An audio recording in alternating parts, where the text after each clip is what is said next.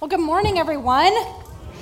Welcome. It's great to see all of you here this morning on this Sunday before Christmas. It's going to be a great day. Amen? Amen. All right. Well, I wanted to start, like I said, this is the Sunday before Christmas.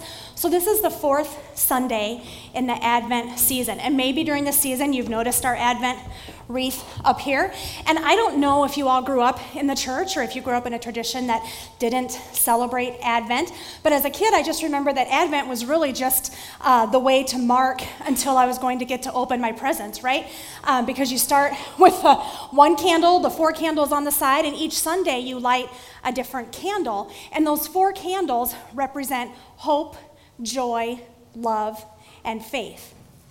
By the way, I didn't learn that in seminary. I had to go out and learn that on my own, okay? I'm just saying. So there's a lot of money invested in that education, and I couldn't even learn what those 4 Advent candles actually stood for. But faith, hope, joy, and love are what those 4 candles stand for. And then the white candle in the middle will be lit on Christmas Day, and that candle represents the coming of Christ. And so that's why we light it on Christmas Day. Advent became part of the Christian tradition around the 4th or 5th century after the resurrection of Jesus.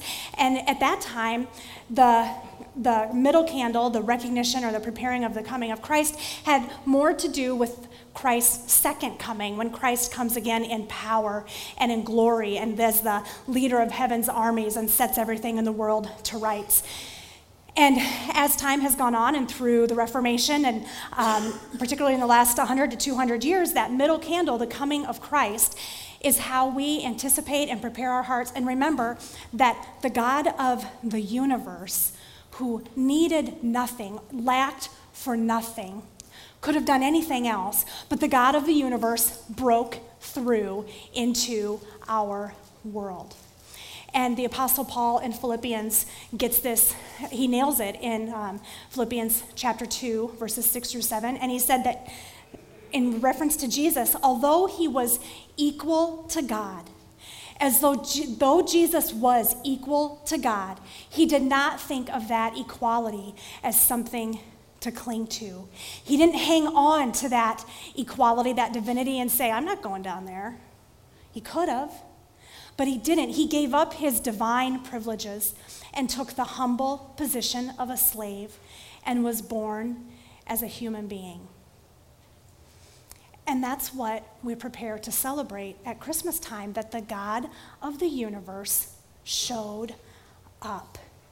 Not because he was down here looking for something like he forgot his wallet or something like that. He showed up out of love for each one of us. And that's what we're getting ready to celebrate this week. The first in John chapter 14, verse 1, and if you have your Bibles, go ahead and open it up and take a look. We'll get there in just a second. But this section starts out with Jesus saying, don't let your hearts be troubled. And one of my favorite things about putting this sermon together this week was I was thinking about Jesus in John chapter 14, some of the last hours of Jesus' life here on earth. And I was also thinking about Jesus as Mary and Joseph traveled to Bethlehem and prepared to bring him into the world. And so Jesus is responding to the disciples, don't let your hearts be troubled. But I couldn't help but think about Mary and Joseph wandering around the narrow streets of Bethlehem. And Mary, how troubled her heart must have been knowing that she was getting ready to deliver this baby. And there was no place for her to be safely. Jesus was causing his parents fits from the very beginning, and it never stopped, right? So don't let your hearts be troubled. Jesus is saying this in response to the disciples. And if we look in what's going on in John chapter 13, this will help us give an idea of what it is that the disciples are so upset about. So Jesus and the disciples are in the upper room. They're celebrating Passover. Now, Passover is affiliated with, has to do with Easter. So I know that it may sound like I'm getting my holidays confused, but it's just what the Bible reading was for today. So we're going to go with it. We're getting it all just boom today. Christmas, Easter, Passover, here we go. So Jesus and the disciples in John chapter 13, they are spending some time together. Now, I am thinking that if you're one of the disciples, think of like your group of friends, and if there's a group of you that do things together, people in the group take on different identities, right? Like there might be someone in the group who is the loud one, or there might be someone in the group who is the funny one, right? I'm thinking that of Jesus and the disciples and that group of friends, the disciples probably felt that Jesus, although they knew they were starting to put together bits and pieces that he was the Messiah, that he was the Son of God, they hadn't quite made the connection, and they kind of got it in fits and starts, if you will. But I'm thinking that if they thought of their group dynamic, they probably identified Jesus as the weird one, I think, because of the stuff that Jesus did. I mean, Jesus did stuff that was just plain strange. There was a time that Jesus showed up on the Sea of Galilee just out of nowhere. Hey, you guys, you remember that when Jesus did that? That was weird, right? Or then there was the time where Jesus spit in the dirt, made it into mud, put it on a guy's face, and then the guy could see again. I don't care who you are, that's weird, right? Jesus hung out with tax collectors. He hung out with sinners. He had conversations with women. He enjoyed having the children come to him and enjoyed spending time with children. He said the kingdom of God belongs to those who are like these children. Those were odd things for someone to say.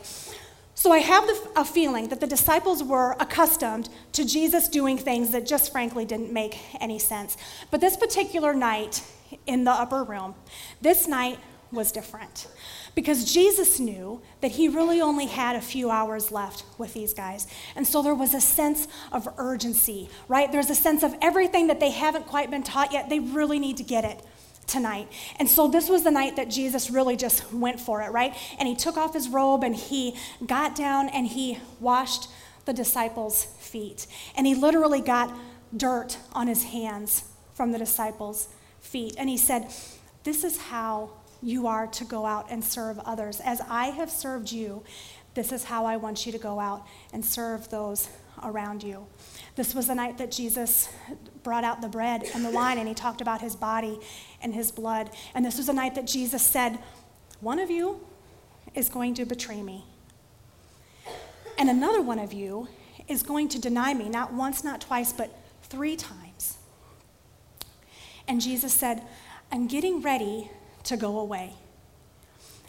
And it's not quite time for you to come with me. And after all of the things that had happened in that room that night, I imagine that the disciples looked at Jesus with completely blank stares on their faces.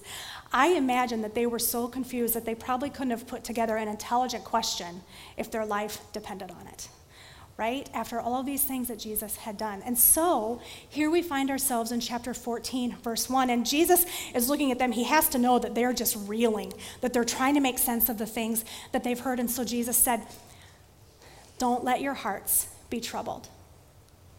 Trust in God and trust also in me. And Jesus goes on to say then, he takes the conversation from, it's right here, so the things of the world that they understand, and he's going to ratchet it up, and he's going to put it up here a little bit. He takes those things and he said, don't let your hearts be troubled. Trust in God, trust in me. And by the way, remember, there is more than enough room in my Father's house, and I am going there to prepare a place for you. Jesus has taken this conversation that's had one meaning on an earthly level, and he's taken it and he's completely taken it to a kingdom perspective. He's completely made this conversation mean something different than what it meant before, because he's no longer talking about the things of this world. Now he's talking about the things that are of the kingdom of heaven. And this is one of the most awesome things about Christianity. It's the tenet of Christianity, and that tenet is that the God of the universe, who needed nothing, wanted nothing, there's nothing that we could give to the God of the universe that he actually needs, that he is here, that he came to be among us, that he gave up his divine privileges so that God could be with us. No other religion talks about God that way. With every other faith system, it's about what humans do. It's about our actions and about the things that we do, but only Christianity is about Emmanuel, God with us. That's what the prophet Isaiah was talking about 500 years before this. He was talking about God coming to earth not because he had to, but because he wanted to. Because he had made that decision that he was going to stop at nothing to get us back together with him, God with us. And when Jesus says, I am going to prepare a place for you, I will come back for you, and there is more than enough room, that's the kind of thing that only God, as Jesus, in Jesus, could say. No other person could make a claim like that. That is God speaking to us. And this truth that God showed up and was born and lived and taught and then went to the cross and defeated sin and death, it is so profound. It changes everything. But yet those words, God showed up, it's only 3 words, right? It's pretty simple coming off the tongue, but it changes everything and it means so much. And as human beings, we have a tendency to make things a little bit more complicated than we need to be. I have a video that demonstrates this. Take a look.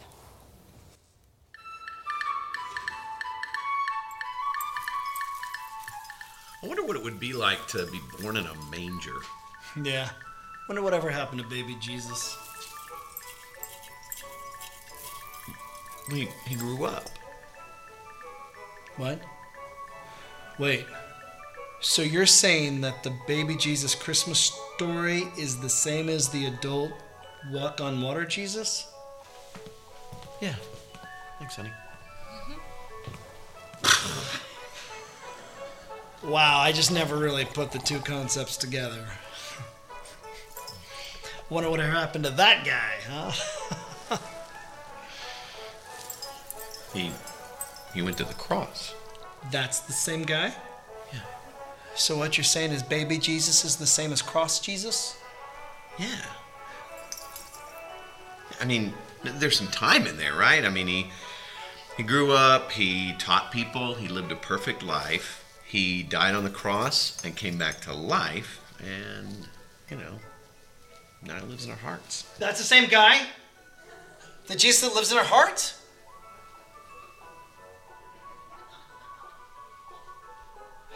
Okay, I was really... Oh, wow.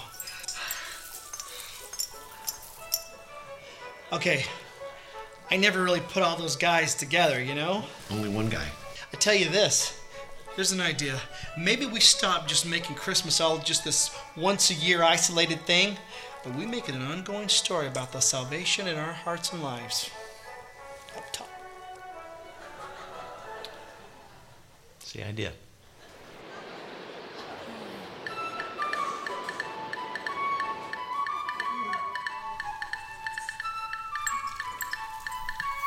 Is this the same?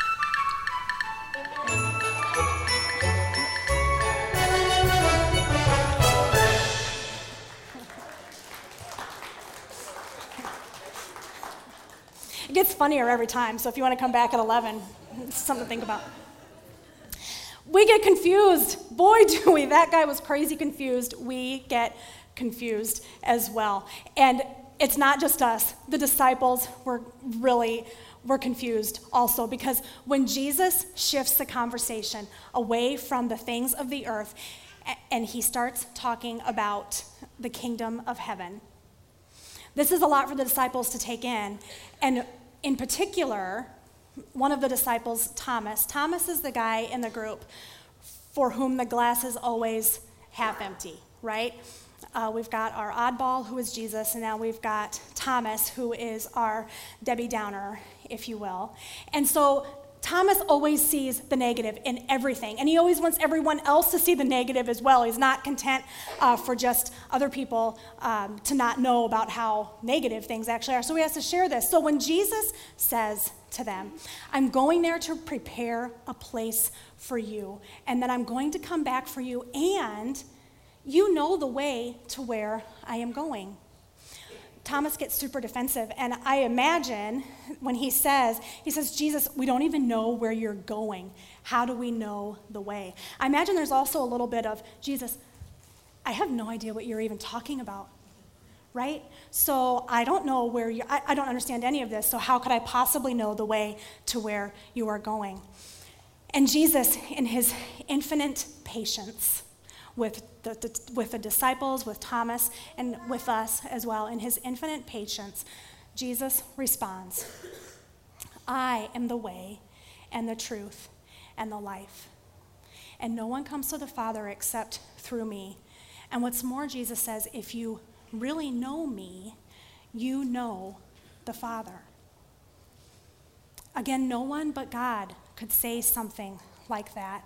And I think it's really important that we think about the context of the conversation that Jesus was having with the disciples, because the worldview of the disciples at that time was that the only way to the Father was by following the 600 and some rules that they had started out with, the Big Ten, and then over time more and more were added to those. And they ended up with a list of 600 and some rules that they were supposed to follow. And following those rules was kind of like climbing a ladder on our way to the Father. That was the prevailing worldview at that time. That was the only way they knew how to make their way to the Father. But Jesus, God here with us, had a completely different message. He said, I am the way to the Father. One guy, me, not 600 and some rules that you need to try and figure out how to follow. One guy, me, I am the way. And by the way, if you know me, you know the Father. This was a hands-out, open invitation that Jesus gave to the disciples.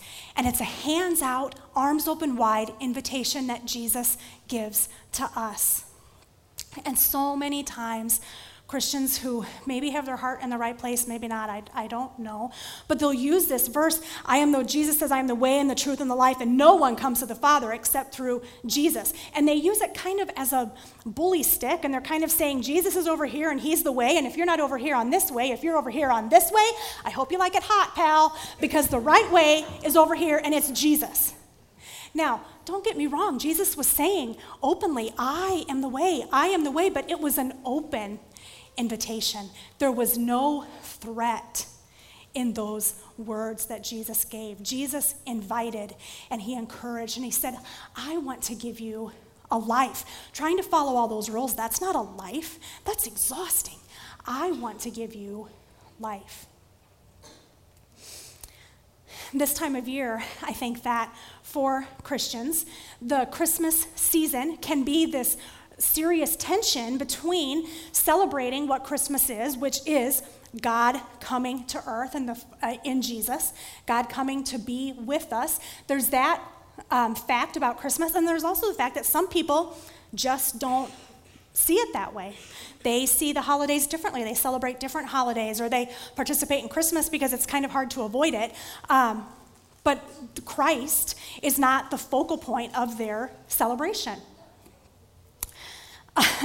I used to work in a retail environment, and this was between 15 and 20 years ago, and we would be told by our managers and all the way through the company or whatever to say happy holidays, because we want to be polite, we want to be welcoming to people, but we don't want to offend someone, so we say happy holidays. And not every time, but a lot of times, someone would kind of give me a hard time about that. And I did have one person one time say, well, if I would have known that you were going to say happy holidays, I wouldn't have bought all this stuff. And I was less patient than I am now. I'd like to think that's transformation. And I said, if you'd like to return it, I would gladly do that return for you. And he took his bag and he left, so whatever. I guess he wasn't as upset about my happy holidays greeting as maybe he appeared to be. But the thing is, we as Christians, sometimes in the way that we twist, I am the way, the truth, and life, sometimes with Christmas, we get a little bit bent out of shape. And sometimes we make it what it isn't supposed to be when we get adamant about how people respond to that. Jesus said in John 13:35 to the disciples, he said, they will know that you are my disciples by your love. Not by keeping Christ in Christmas, but they will know you are the disciples by your love. And the one thing that I love about this community, about the Hope Des Moines community, is that so many of you totally and completely get that. From the pictures of the Whiz Kids celebration that happened on Friday and the way you got involved in that celebration, from the Breakfast Club and the way so many people are known and loved and cared for in that ministry, and the way you all just embrace that we are all the same. as sons and daughters of the King, you get it. The way that you care for children and celebrate with the kids when they come up here to sing you some songs that don't sound anything like Christmas songs that you know. But you clap and you have a good time and you love. You get that putting Christ in Christmas is a 12-month adventure. It doesn't just happen in December. And so that's so awesome. So many of you do things that are outside of even the walls of the church, and you serve in your communities. And maybe John and I don't even know what you're up to, but we hear rumors about it, and it's amazing. And you make the world a brighter place for the way that you love, the way that you serve others. In the Christmas season, it can be kind of a lonely time, right? Because we live in this position of now and not yet. That yes, Christ, God came into the world, Emmanuel, God with us. Jesus has been here. Sin and death have been defeated and conquered, and yet they're pretty mad about it, right? And so the devil goes to a lot of effort to make sure that things get stirred up.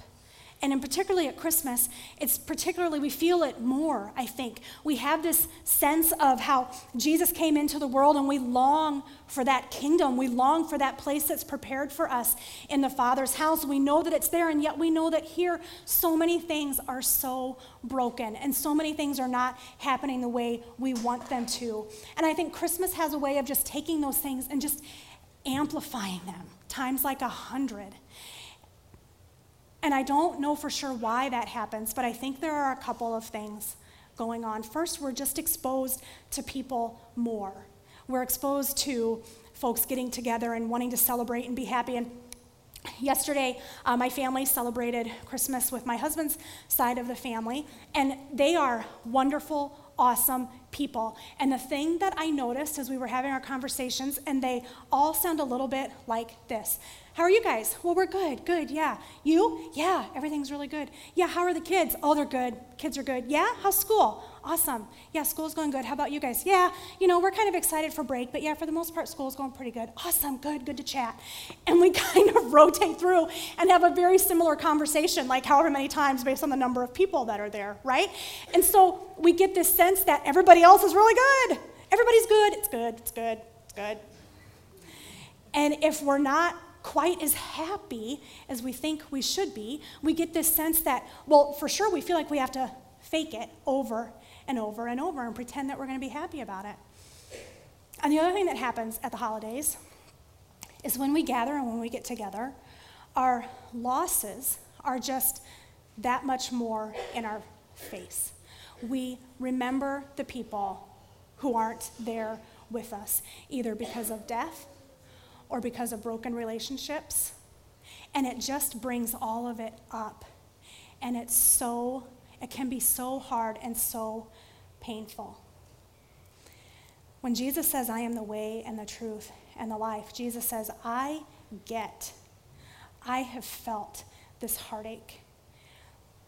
There is darkness, but the light shines in the darkness. Jesus says, I am that light. I am the way. I am the life that you want to have. I see you. I see it. And I love you. When we experience these different things, when we experience feeling this kind of sadness, and we think that everybody else around us is so happy, and we're not, it has the ability, it isolates us, right? We pull in to ourselves because we're afraid to let folks know maybe what we're really thinking or feeling or how really hard it is. We pull into ourselves and we isolate. And the more that we do that, the more that we isolate, this narrative that we've made up that we're the only ones becomes more and more true because we, on accident, make it true. I have a really ridiculous example of this. So it is holiday concert season for the children. We have 4 kids in our home, and everyone has had some sort of a concert or performance in the last week or two, and so we've had kind of a busy season. On Tuesday, my oldest daughter had her chorus concert, and she's a freshman at Valley Southwoods, so she had this all high school chorus concert with Valley High School, and she was so pumped. It was her first high school concert. It was going to be. She loves music. It's her thing. It's what she does. So she was so excited about this concert, and I knew how excited she was, and I really wanted to be that excited too, right? And for about the first hour, I was very excited. Somewhere after the first hour, the rest of the kids had gone home because, it'd been an hour already and it was approaching bedtime. So the rest of the family had gone home. We had anticipated this. We brought 2 cars for this very reason. So the rest of the family had gone home, and I'm sitting there, and look, as I'm sitting there in the auditorium, by every minute, I'm pretty sure the temperature is going up by a full degree every minute. And did I mention we were in the second hour? It's getting hotter and hotter. The songs, the notes, I swear to you, are getting higher and higher. And I'm also not kidding you when I tell you that I'm pretty sure the beats per measure were going from 30 to 29. In other words, they were very slow songs, and they were very high, and it was very hot in there, right? And so I'm looking around, and I would have almost at this point given anything for someone to call out an evacuation drill. That would have been a gift from Jesus at that point. But however, that clearly was not going to happen. And I'm looking around, and I kid you not, I look around, and what I see is parents on the edge of their seat sitting attentively and just clapping their hearts out. And I thought, oh my goodness, I am the only parent in this place who is being tortured right now. Everyone else is having the time of their life, and I am somehow not the kind of mom I should be. Now, isn't this ridiculous? But I was doing a really good job of telling myself that narrative. If I loved my kid more, I would be having the time of my life right now. And so I'm sitting there, and I'm like, I got to get some air. So that's what I did. During the applause, I got up, and I got some air, and I was walking around a little bit, and I came back to the auditorium, and I'm like, nope, not ready yet. So I went back and got some more air, and I'm standing outside the door. And concert etiquette, says that you wait until the applause, and then when people are applauding, then you can go in and find your seat. And so I'm standing there, and I'm waiting, and I'm convinced I'm going to be ready. And this little adorable, perfect-looking grandmother comes up to the door. Picture the most kindest, sweetest grandmother you've ever seen in your life. This is the woman who came up to the door, and she says, "Oh, shoot, they're still singing." She continues, "I guess we'll have to wait to go in." And I looked at her because I wasn't totally sure how to take that, right? I wasn't sure if there was sarcasm or if she was like, "Oh, seriously, shoot, they're still singing. I have to wait out here." I wasn't sure. So I looked at her with this kind of blank look on my face, and then she said, "Oh, I'm sorry, that probably wasn't very nice of me." And I'm like, "You're my people. Thank you. I am so glad to see you." And so at that moment, I knew that I wasn't alone, right? I went back into this auditorium. It's not that the music changed. It was still high, it was still slow, and it was still hot in there. But I knew that I wasn't alone, because if the perfect grandma was not having the best time, then it was totally acceptable for me to be racing to get out of there, right? I looked around the auditorium, and I realized that it wasn't that I was a bad mom, that these other people were better parents than me. I realized that they were better pretenders than me. And I am perfectly okay with that. I can live with that. That's no big deal. The idea is we isolate ourselves. We think that we're the only ones who experience the sadness and the defeat and the anxiety. We think that we're the only ones, and we talk ourselves into that. And so when Jesus says, "I am the way and the truth and the life," I can't hear in those words that Jesus is saying, "Get it together, snap out of it, and let's go." I can't see it. That image of Jesus doesn't mesh with the Jesus that we read about in the Gospels. I love this contrast of Jesus as an adult right before his death saying, "I am the way and the truth and the life," with the infant Jesus in the manger. If you think about it, there's nothing more helpless and defenseless and powerless than a human infant. Now, I recognize that if you have babies at home and you can't remember the last time you got a good night's sleep, that little terrorist feels pretty powerful. I get that. But a human infant without someone to care for him or her is defenseless and powerless. And the Jesus that we worship, the God of the universe who gave up his divine privileges to become a baby in a manger, the one who's willing to give up all of that for no other reason than to be with you and I forever in eternity, that's the life I want with that guy. That sounds pretty awesome.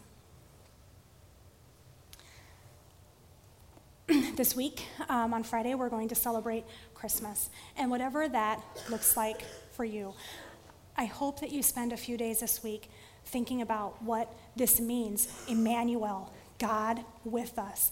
What does it mean that the God of the universe broke through and came to earth for you and I to show us the way, to show us what truth is, and to show us how to have a full life? And as you prepare your heart this week and think about what that means for you, remember what it means for the entire world. Whether they know that Jesus is the way or the truth and the life right now or not, the fact that it is, that Jesus is all of those things, it means something, whether people want to acknowledge that it does or not. And it means that we show them love, that we serve, that we get our hands dirty in the way that Jesus did. I have one final video I want to show you, partly because I really like it, and then also because it gives us the idea of what God breaking into our world meant to God's people. And it gives us an idea that we are part of a story that is so much bigger and so much more full and broad than we could ever imagine. We'll watch this and then we'll get ready to go. The way, the truth, and the life came for you. Came. Gosh, that video really gets me. All of humanity had been crying out, still cries out. And Jesus says, I am the way, I am the truth, and I am the life. Come to me. Receive the Lord's blessing. May the Lord bless you and keep you. The Lord make his face shine upon you and be gracious unto you. In the name of the Father, and of the Son, and of the Holy Spirit. Amen.